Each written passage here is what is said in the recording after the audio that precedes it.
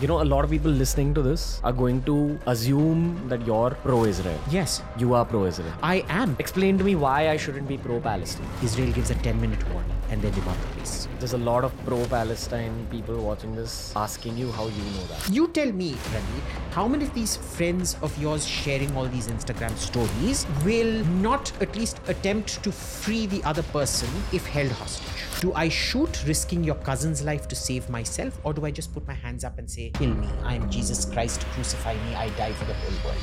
Do you think that there's propaganda that's spread in favor of Israel as well? Of course, there's a propaganda spread in favor of Israel all the time. My heart goes towards Palestine. Civilians, children, women do not deserve to die at all. I have an Israeli friend who actually got murdered, shot so badly by the Hamas militants that they couldn't recognize his body. You should be pro-Palestine. I am pro-Israel, but I am pro-Palestine. But being pro-Palestine is not being pro-Hamas, is not being pro-terror. No matter what you say now, there's a whole section of the audience that's just categorized you as pro-Israel and anti-Muslim. Yeah. Which is a lot of the pro-Palestine argument on social media. That 50% of the deaths are children. Why should kids be a part of a political conflict? I'm trying to approach this from as neutral a perspective as I possibly can go. This is not a pro-Israel statement. This is a statement from the perspective of trying to learn more. You're going to get abused very badly for this podcast. Yeah, that's fine.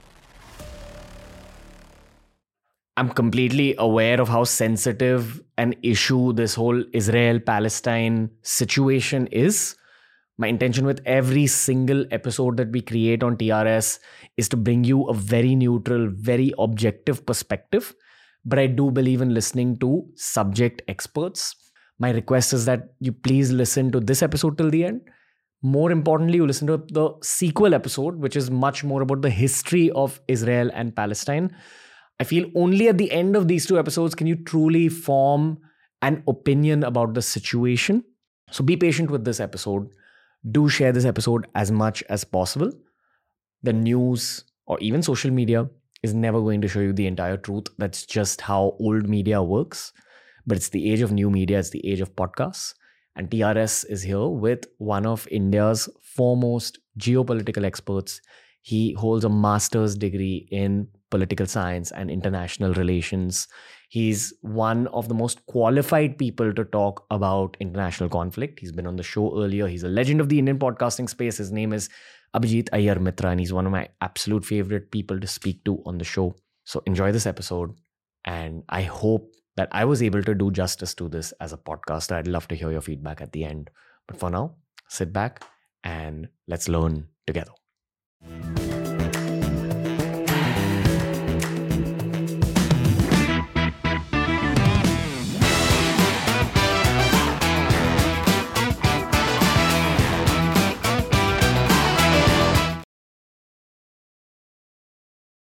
This is the India perspective on the Israel-Palestine war. We have Abhijit Iyer-Mitra with us. Welcome back to TRS. Thanks, man. It's always fun being on your podcast. Likewise, you're one of the guests I look forward to the most because of all the data that's retained, but also the flow of the conversation. I always enjoy talking to you because मेरे को मजा आता है. No, I'm I don't know if तेरे को मजा आता है. or you have no idea how much. ठीक. And I mean, with anyone who we repeat on the show, it's usually because it's great conversations. And I think actually a lot of teenagers, college students, hell, even adults, people our parents' age are actually consuming podcasts now for the sake of conversation and learning the truth. Lovely. Let me begin this Israel-Palestine situation with a pertinent question. Are we seeing the truth on the news? You're not seeing the truth on the news, but you are seeing the truth on social media. And I'll tell you why. I think after Elon Musk removed all these, content filters and God knows how many 20 million people they employed to do content moderation, we are now seeing unfiltered news from the ground come through.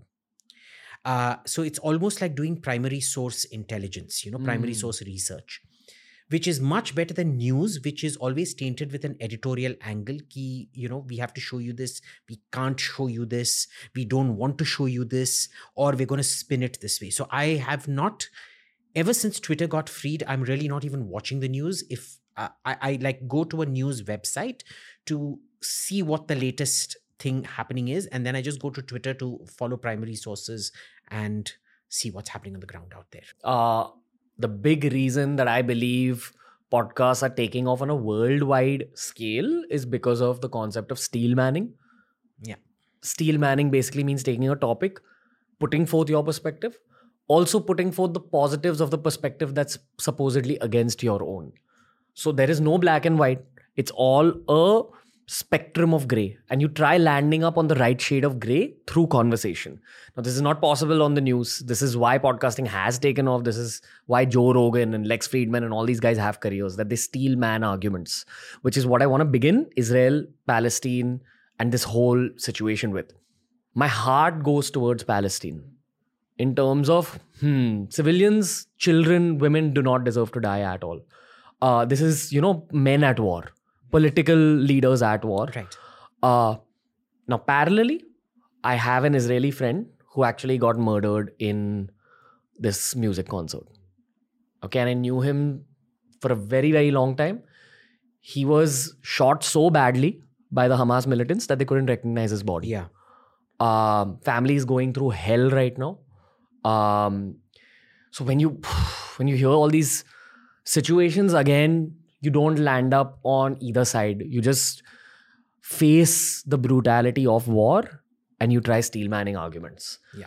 So the whole purpose of this conversation is to give you a very structured steel manned approach. I'd love to hear what you think of everything that I said right now and your own opinion, of course. So let's start with first the Hindu affection for Israel. Yeah. Right?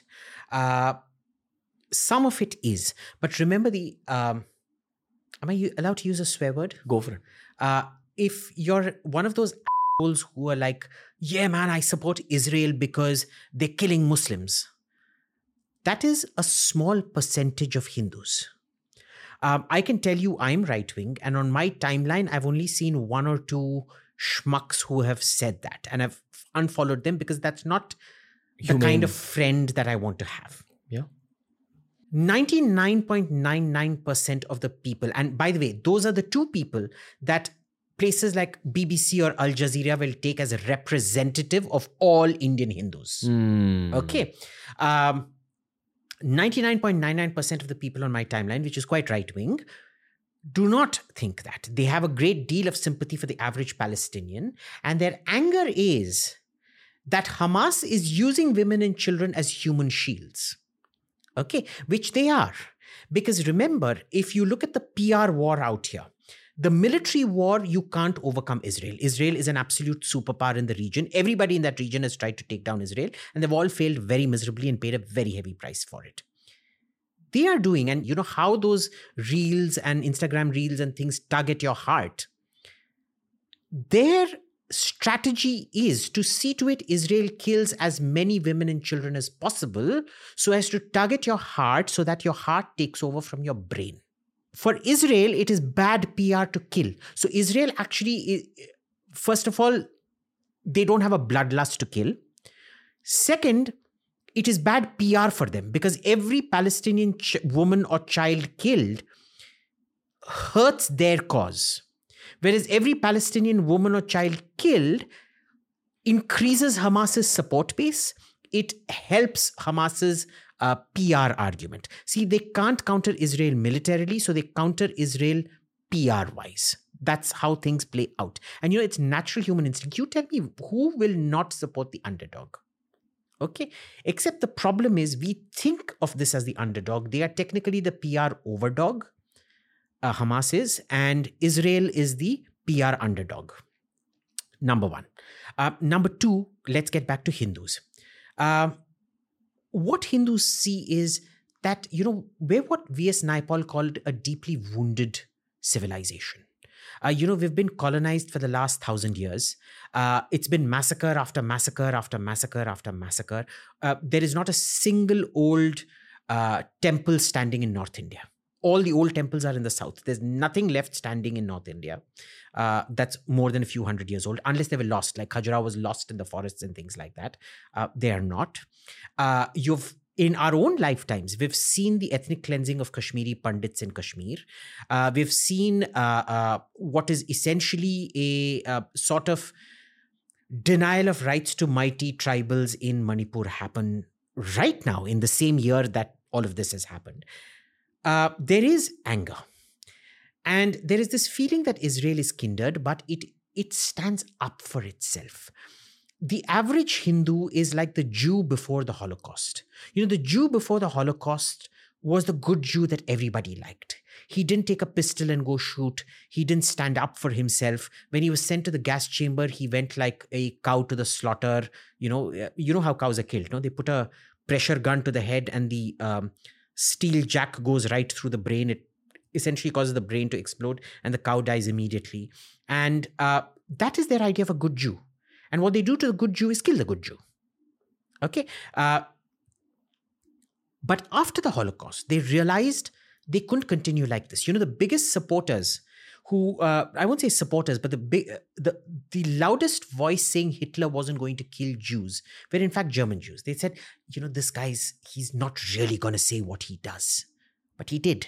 We all know he did. So there was a civilization, a community change that happened in their mindset. What the rest of the world seems to want is for the Jew to go back to being that good Jew who just dies when you tell him to die. And they're not going to do that. And Hindus, there is a lot of frustration in feeling that, where the good Hindus, where the democratic, lovely, multicultural state that the New York Times and Washington Post used to love, as long as we were ready to get butchered. And the moment we stand up for ourselves, we're fascist Nazis who should essentially be looked at as the Third Reich and be bombed in and divided up like East and West Germany were under 2 or 4 different zones of influence. That doesn't work. Second, it is much deeper cultural ties, remember, because, Israel is a Jewish state. It's the only Jewish state. And a religion born from there called Christianity. Jesus Christ wasn't a Christian. He was a Jew. But Christianity became the dominant religion in the West. But the point of origin remained Jewish. Similarly, India, the point of origin remained Hindu, but Hinduism spawned a religion called Buddhism, which took over the East. But the point of origin remained Hindu. So there is that similarity. The third similarity is you see that the diaspora of both, there's this concept of the Hindu in America. After Protestant Catholic marriages, Hindu-Jewish marriages are the highest. Why? Because we are both urban, peaceful communities that don't go around rioting and burning things on the street. Very educated, focus on, family, being peaceful, doing things through the law, etc., etc. There is a reason that Hindus and Jews have the highest per capita incomes of any diaspora anywhere in the world. The fourth reason behind all of this is the fact that, we've never had anti-Semitism in this country. We don't know what it is to hate a Jew. So, many Jews who come to India get upset that, sometimes like a lot of my my Israeli friends would come here and, you're Israeli. And like, what the hell, dude? He's not being anti-Semitic. We don't know what it is to be anti-Semitic in India, so we don't even understand what the gravity of Hitler is to the Jewish mind. I'll tell you why. In the Christian world, the Jew is the person who killed Jesus. They are God killers. They're literally the Asura who killed the Devas or whatever, right? And mind you, this was a rhetorical device. If you look at Pontius Pilate's record in Judea, in the Roman province of Judea, it'll show you that he was an absolutely nasty character who would have had absolutely no compunctions ordering this rebel who was becoming a law and order problem to be crucified. But when the Christian canon was written, the whole point of early Christianity was to co-opt the Roman state. So they wanted to absolve Rome, the Roman Empire, of guilt and pass that guilt off onto other Jewish, because Christianity is a Jewish faction. Remember that. They wanted to pass it off onto all the rival factions and blame them for it. So, Rome didn't do it. Pontius Pilate washes his hands, and it is the, what's it called? Was it called the Knesset in those days? The rabbinate.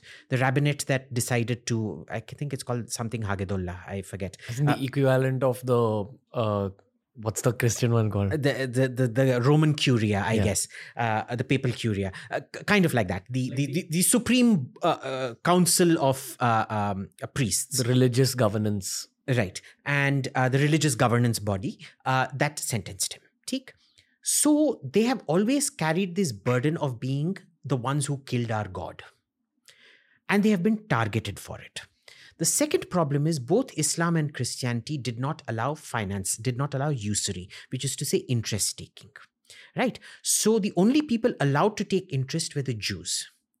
Now, every time you wanted to, I've taken 12 years worth of debts from you, I now realize I can't pay it back. What do? I can't pay it back. I'm not going to allow you to destroy my life by taking over my property. So I say Ranveer Allahabadia, or in this case, let's give you a Jewish name. Let's call you Yaakov Finkelstein. Yaakov Finkelstein kidnapped my maid's baby and drank his blood in his satanic god-killing rituals, demonic rituals. And so, remember, in pre-industrial societies, riots happen like that. You spark off a rumor, it leads to a riot. They would all come and they would butcher your family, and my debt is clean. So this whole concept of blood libel, that you shed the blood of Christ and therefore you should be killed for you're not demons, but you're not much closer either, was developed as a means of first making them do all the finance, and then when you couldn't pay back your debts, to kill them off.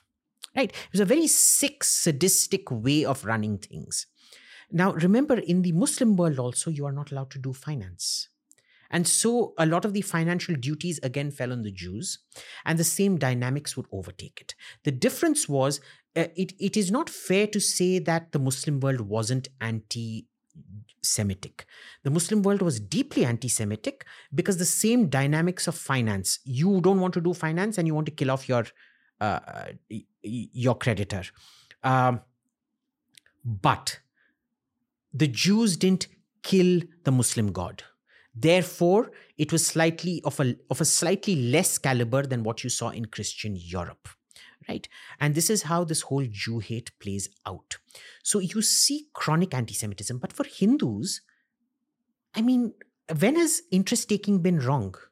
You know, we don't look at these things. So Jews could do, when they came here, they could do whatever they wanted. You want to be a fisherman? Do it. You want to do banking or finance? Do it. You want to become the chief minister? There were Jewish chief ministers and prime ministers to several of the kings along the West Coast and things.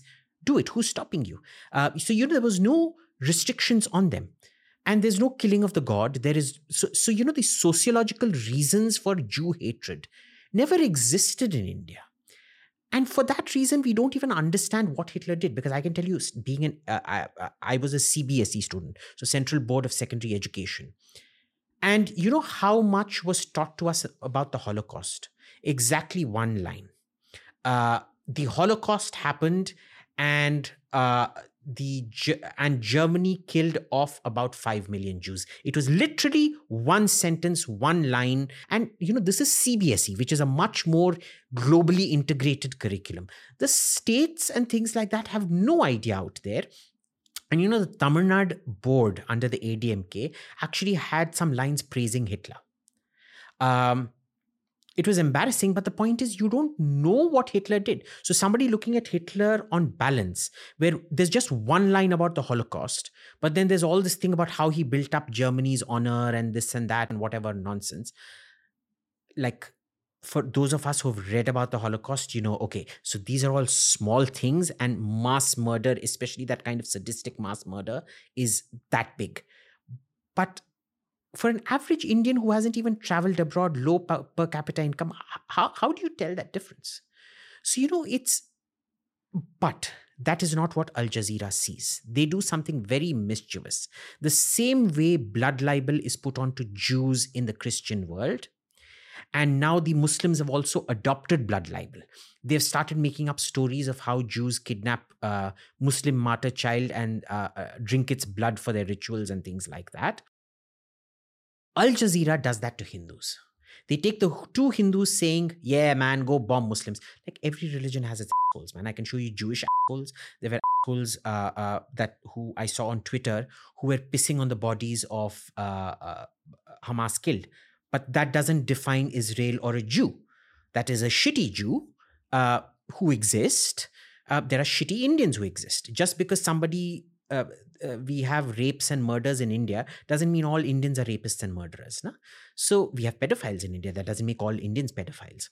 But that is what Al Jazeera wants to stereotype and do it. So Al Jazeera is actually an absolute mirror of the Jew who was pissing on the Hamas bodies and the guys on Twitter who are saying go kill Gazans because they're Muslim. So this is one part, which is the Hindu part. What do you make of like the current situation in terms of, I mean, a very raw way of asking you this is which side are you on? Right. And sorry, it was the Muslim side as well. We want to discuss Hindus and then Indian Muslims and then which side am I on? Yeah. Theek. So now let's talk about Indian Muslims, right? There is an increasing feeling amongst Indian Muslims, or at least the Muslims who are visible and heard, that they are persecuted in India. Okay, that there is an imminent genocide going to happen, and what happened in Germany is going to happen to what happened to Jews in Germany is going to happen to them. They have been fed a whole load of codswallop about the origin of Israel, which we're going to talk about later, and how there's a colonial project, and it's. Now, remember, the average Indian, how many protests, Ranveer, have you seen on the street since this thing broke out? Nothing, no? So there is a huge discord between what we're told is the Indian Muslim opinion, which you see with English-speaking and politically important Muslims on Instagram and Twitter, which you're not seeing translated on the ground out here. There isn't, riots happening and things like that. You remember during the Danish cartoons, people were burning Jyllandsposten and all of that. We're not seeing that here this time. Why is that? So, I think the average Muslim basically doesn't care what's happening out there because their lives are, they're working people. They don't have time to come out and do, protests and all that crap. So I do accept that for the high disposable income, significant spare time Indian Muslim who has time to post on Instagram, this is an issue because they are connected with the world and they see sort of religious justification.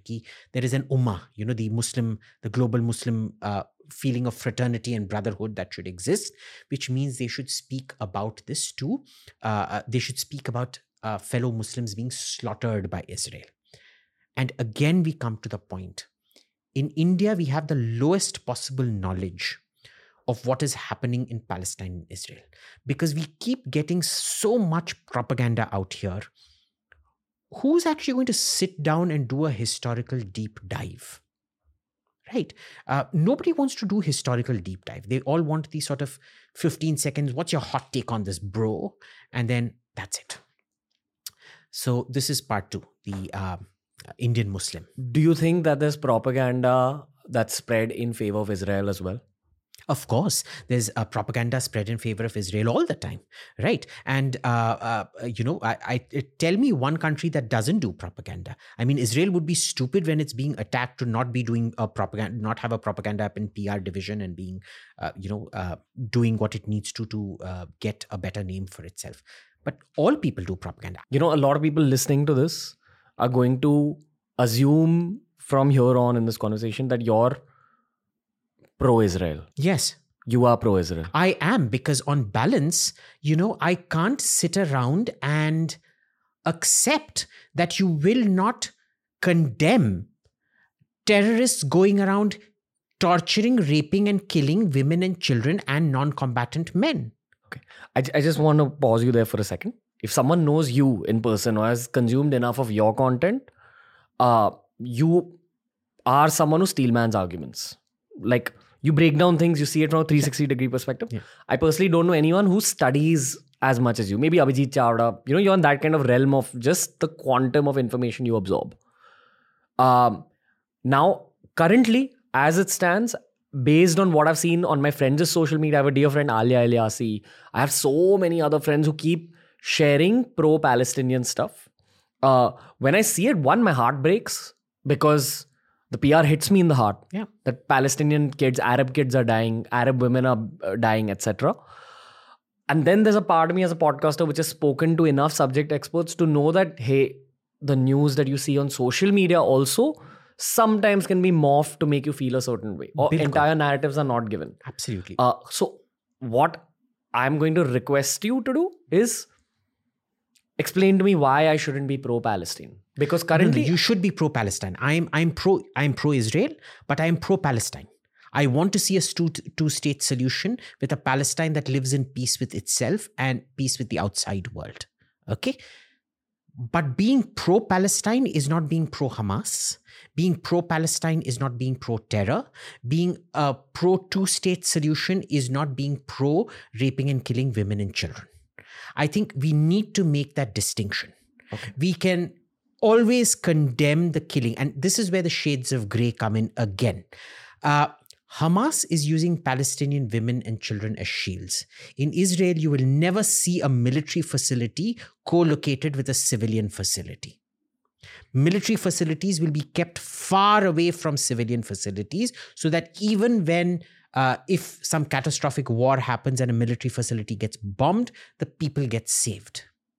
In Gaza, the military facilities are deliberately kept under civilian facilities, under schools, under hospitals, under colleges, in civilian buildings, civilian residential high-rises. Where is the steel man here? Where is the shade of grey here?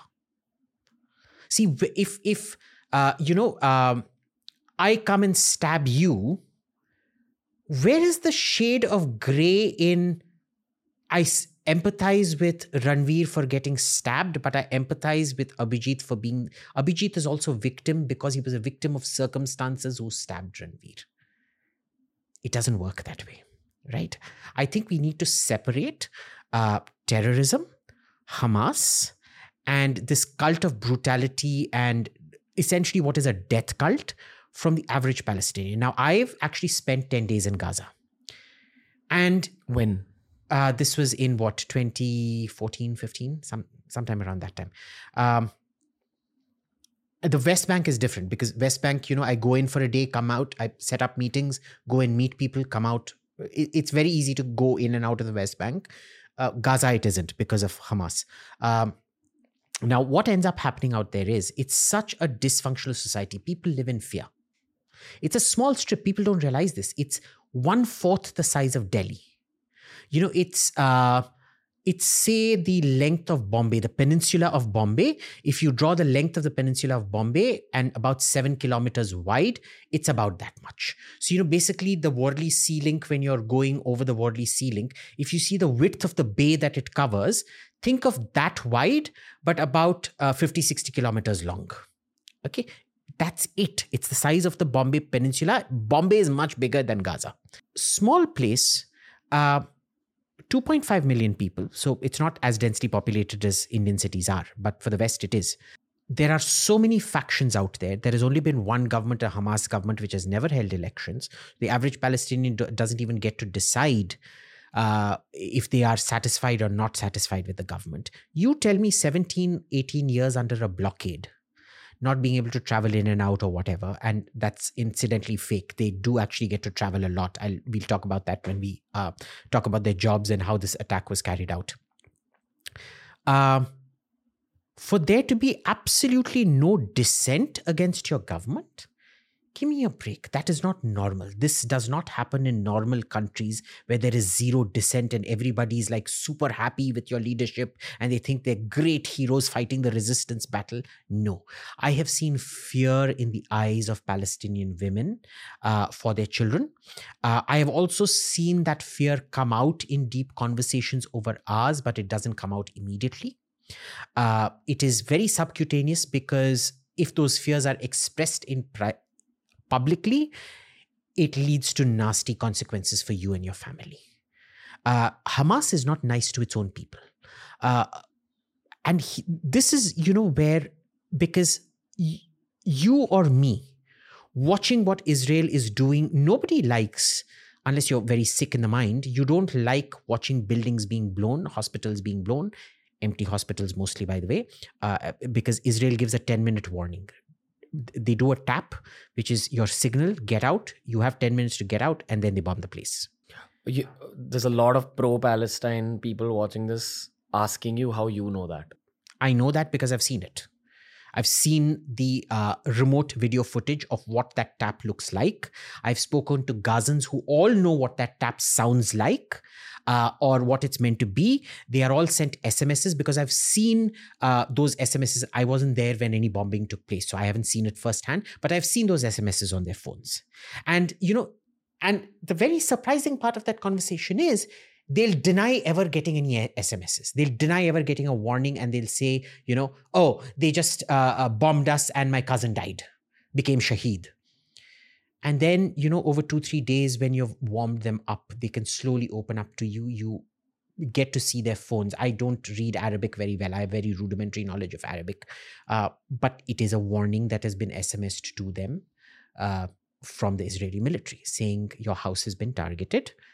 Get out. You have so many minutes to get out. I forget now, is it 7 minutes or 10 minutes? I think it's 7, maybe not 10, to get out. And that was based on a calculation that this was explained to me, that 7 is enough for the people to evacuate, but not for the equipment and the ammunition stored there to be evacuated. And it's enough for the person to run far away enough so that the secondary detonation of the ammunition in there doesn't harm them. So it's a very well-practiced routine, right? So here's the thing, is there collective punishment happening? Yes, but they want you to look at this as collective punishment in isolation. The problem is there is hostage taking. It's not just Israelis who are held hostage. It is the vast majority of the Gazan population that is being held as a human shield hostage by Hamas. Supporting Hamas is Islamophobia. Hamas are not Muslims. They are what you'd call Ibn Shaitan, Ibn Iblis, which are the names for the demon and the devil. They are the sons and daughters of devils. They are not Muslims. Let's be clear about that. If you think they are Muslims, that they are fighting for a Muslim cause, you are sick. No Muslim will hold a fellow Muslim woman and child as a hostage. And if you think it is legit, then there's something very wrong with you. They hold them hostage. They hold the Palestinian population hostage deliberately. Now, assume you are the one holding somebody hostage. Say your cousin. You're holding him hostage because I want to kill you, but I have no fight with your cousin, right? What do? I know holding your cousin, you have a gun, which you're pointing at your cousin right now, threatening to shoot if I come. But if I lower my guard, you're going to shoot me through the head. Do I shoot, risking your cousin's life to save myself? Or do I just put my hands up and say, kill me, I am Jesus Christ, crucify me, I die for the whole world? Jesus wasn't, he was kind of rejected by most Jews for a reason. And this turn the other cheek, it's fantastic in books, but it never works out in practice. See, he said, turn the other cheek when somebody slaps you.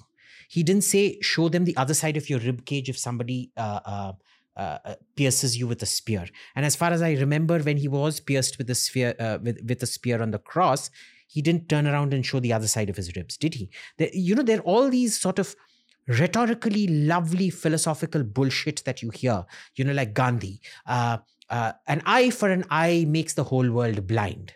But look, I pluck out one eye of yours, you pluck out one eye of mine, then I pluck out the second eye of yours, you're already blind. And in the land of the blind, the one-eyed man is king. So I've won. An eye for an eye does not make the whole world blind. And if I'm attacking you now, I pluck out both your eyes first, you've got nothing left to do.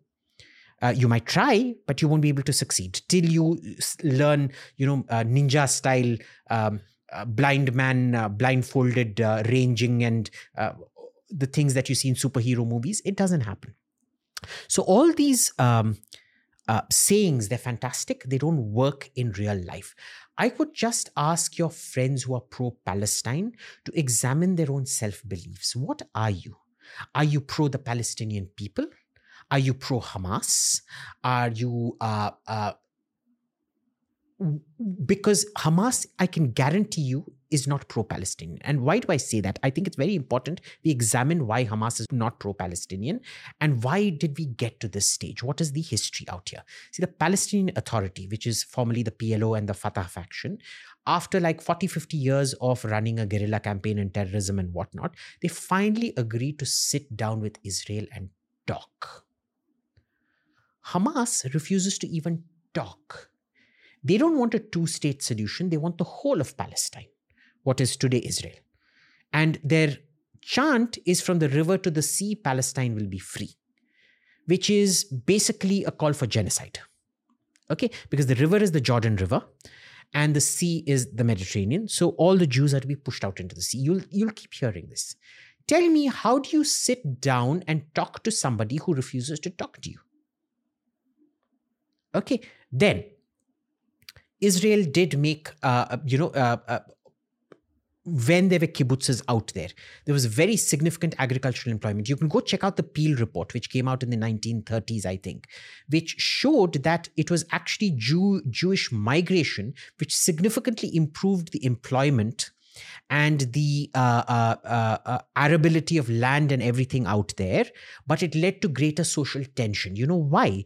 Because them coming and enabling people and making them richer through employment threatened the feudal power structures out there, which is, incidentally, you see that in India as well.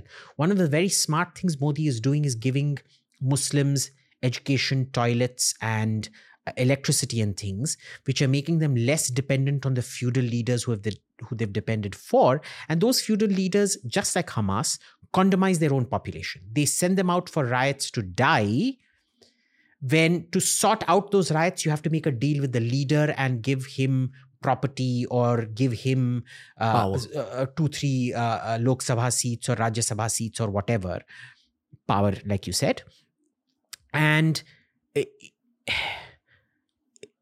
this is the problem of a feudal power structure which has not modernized. And what you see, I think Indians, an international audience won't be able to relate to this because, an international audience is fed with Indian propaganda, because you asked me about Israeli propaganda, Indian propaganda that with this shining new IT power, which is leapfrogged. People don't want to look at the nasty rural India, pre-industrial India, which hasn't changed since the 7th or 8th centuries. It's 7th century or 13th century India still exists if you go far enough outside of Bombay, outside of Delhi and places like that. So I would really urge the people who are pro-Palestine, be pro-Palestine, sure. But that shouldn't prevent you from being able to condemn what Hamas does. That shouldn't be able to, and sure, condemn Israel when it kills women and children deliberately.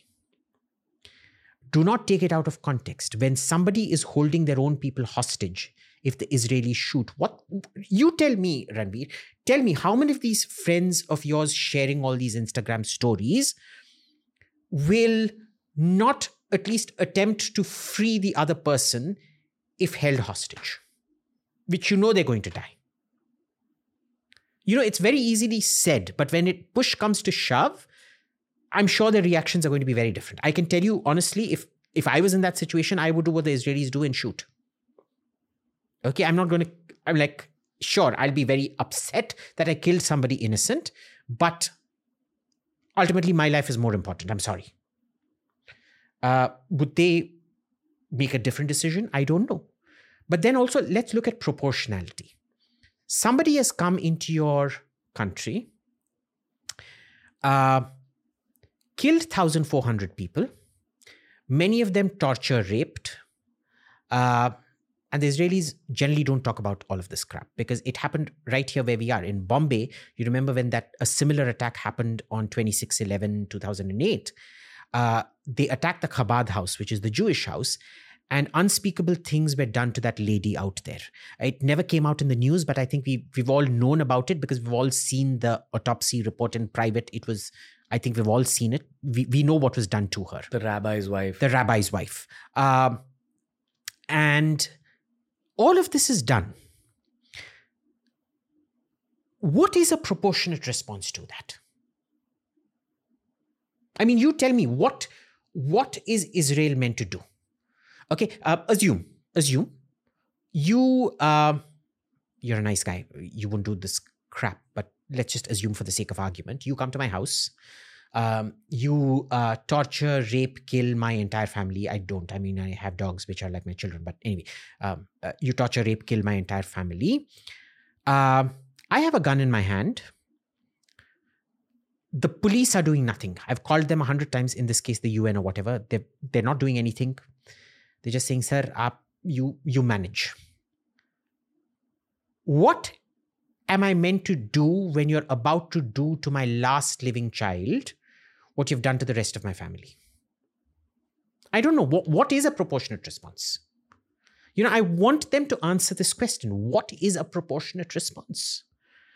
I've never gotten a straight answer for it. I will never get what is a proportionate response answer. I will never get a clear answer. There is always equivalence for, do you condemn Hamas? No, but they do all of this. And then when you bring out the fact that there is a fundamental moral equivalence between targeting civilians and civilians being collateral damage of human shields, fine. I mean, by all means, you want to be partisan and criticize Israel for bombing colleges or hospitals, even if they're holding ammunition dumps, fine. You don't want to condemn Hamas for killing Jews, fine. Will you at least condemn Hamas for holding Palestinians as hostages? No matter what you say now, Abhijit Iyer-Mitra, there's a whole section of the audience that's just categorized you as pro-Israel and anti-Muslim. Yeah. So it's a very direct question to you. Are you anti-Muslim? No, I'm not. Explain how you're not anti-Muslim. I'm not anti-Muslim because I make a very clear distinction between jihadists and Muslims. Okay, I know a lot of Muslims who are very, very disgusted by what Hamas has done. I know a lot of Muslims who detest Hamas. You know what the problem is? They are shit scared to come out and say it openly.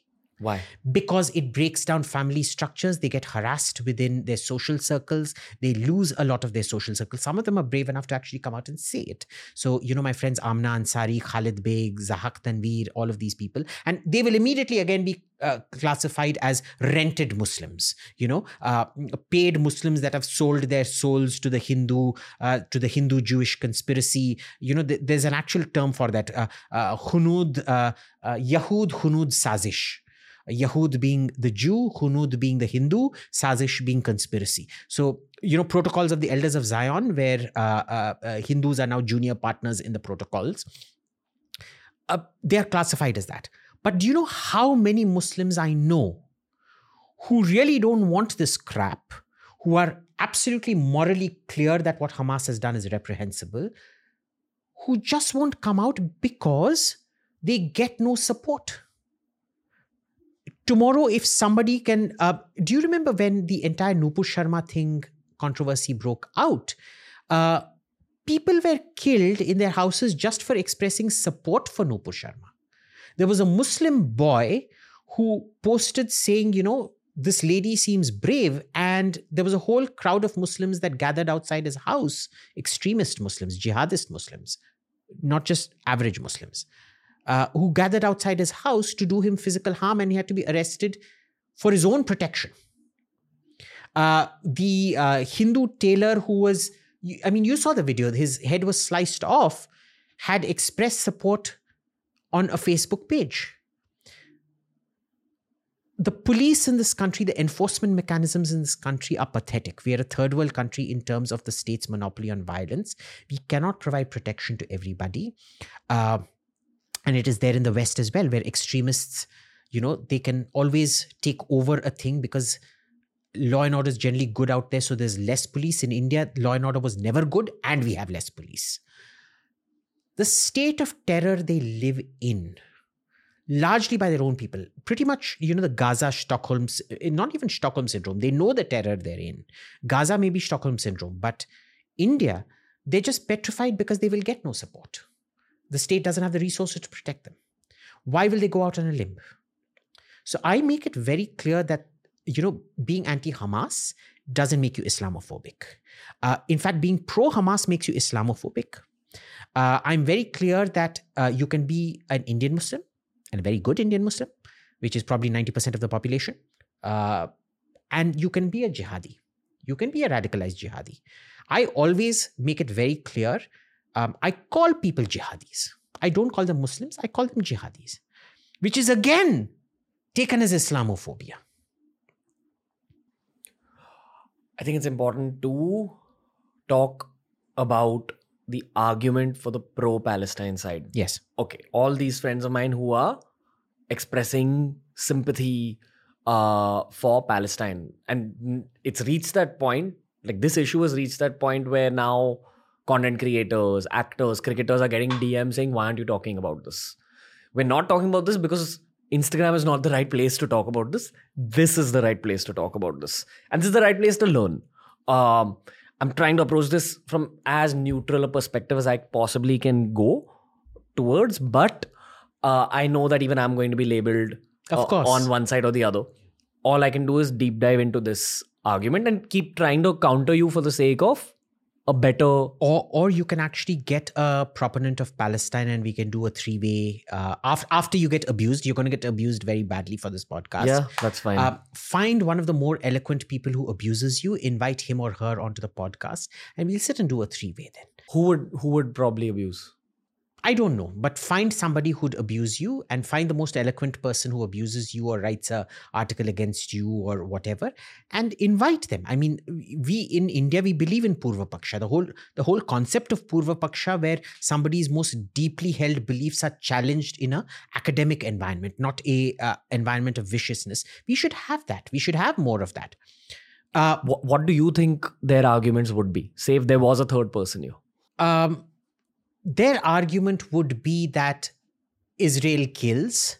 Yeah, Israel kills, but let's contextualize the killing. Like we just did. Human shield versus collective punishment. See, there's nothing that says, the Geneva Convention outlaws human shielding. It doesn't tell you what is right and what is wrong in the case of human shielding. The Geneva Convention, the Fourth Geneva Convention, makes collective punishment illegal. But it doesn't tell you what is collective punishment in a hostage situation or in a human shield situation, right?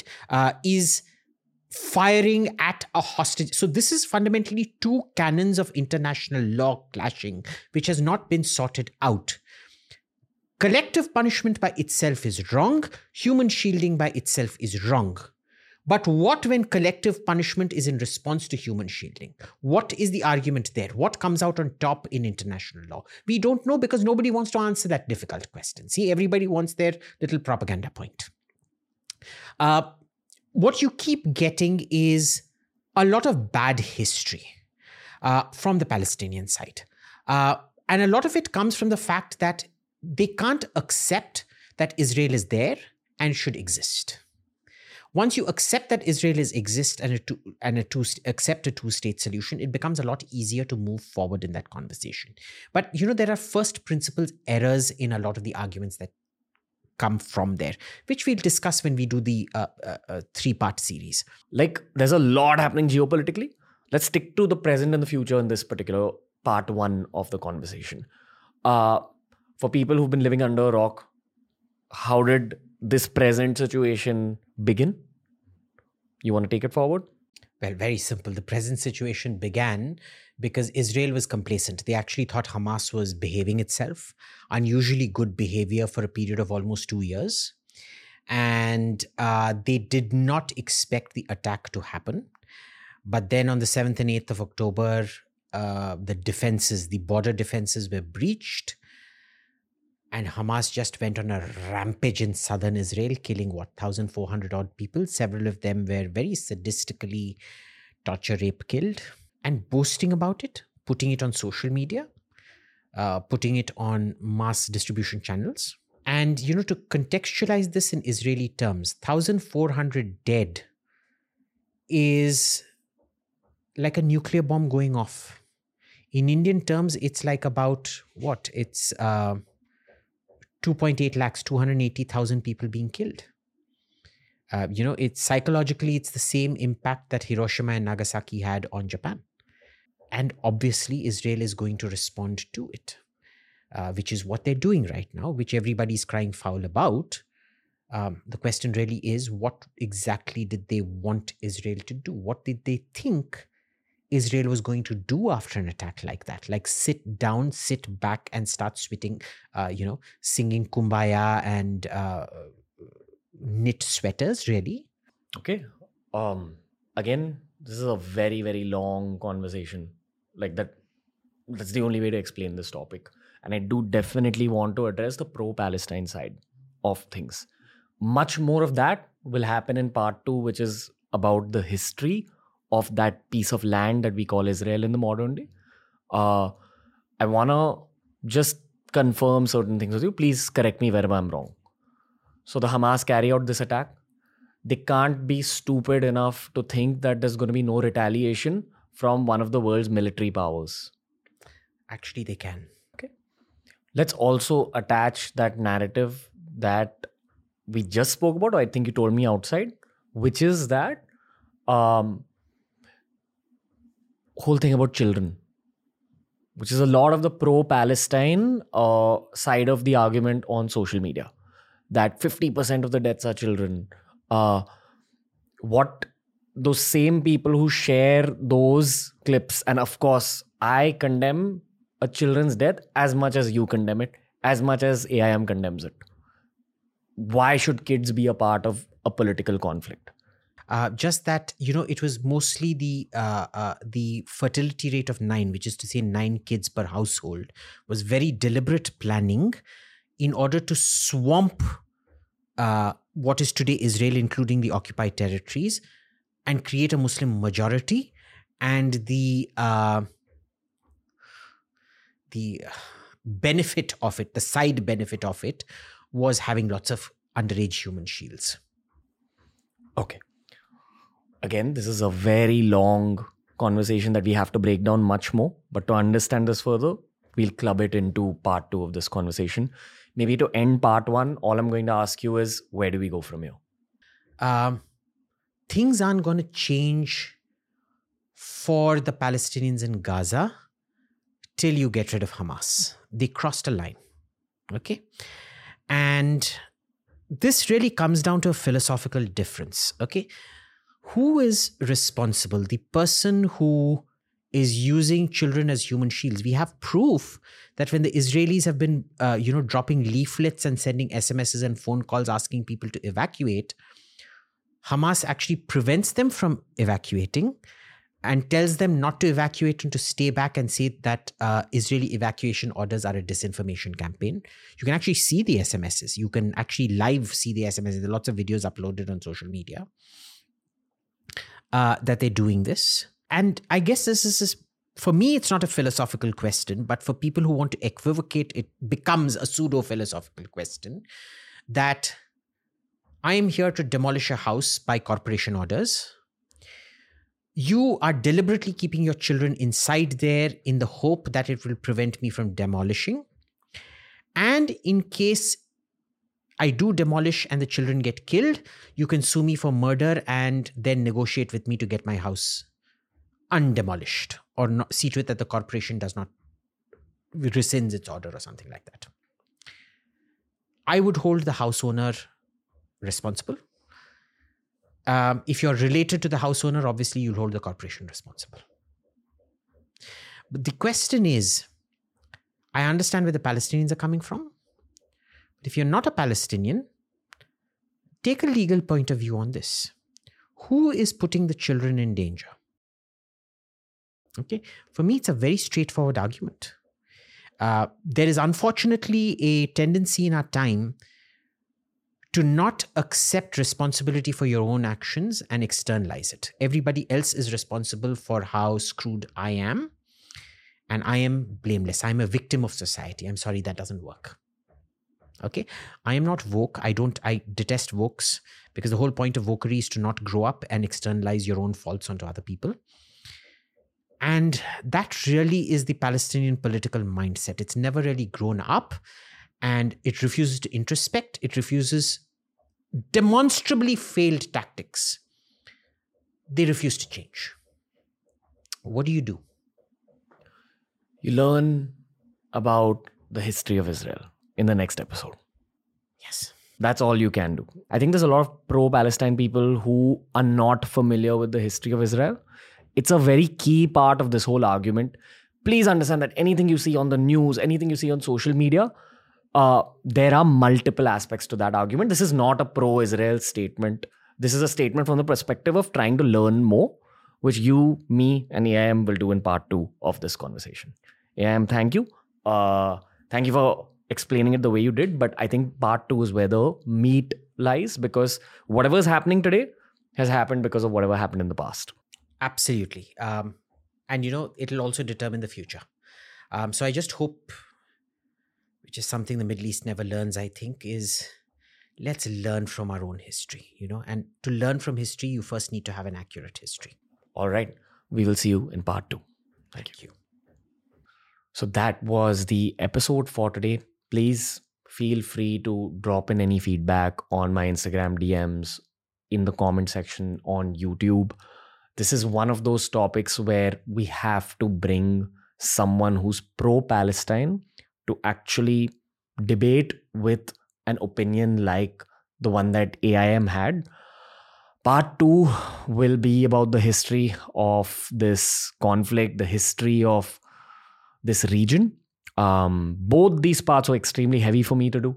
That's why I hope I did justice, at least to a certain degree. I'm very open to bringing on anyone who is qualified and who's capable of speaking in favor of Palestine in this Israel-Palestine war situation. Please share the episode as much as possible and stay tuned for part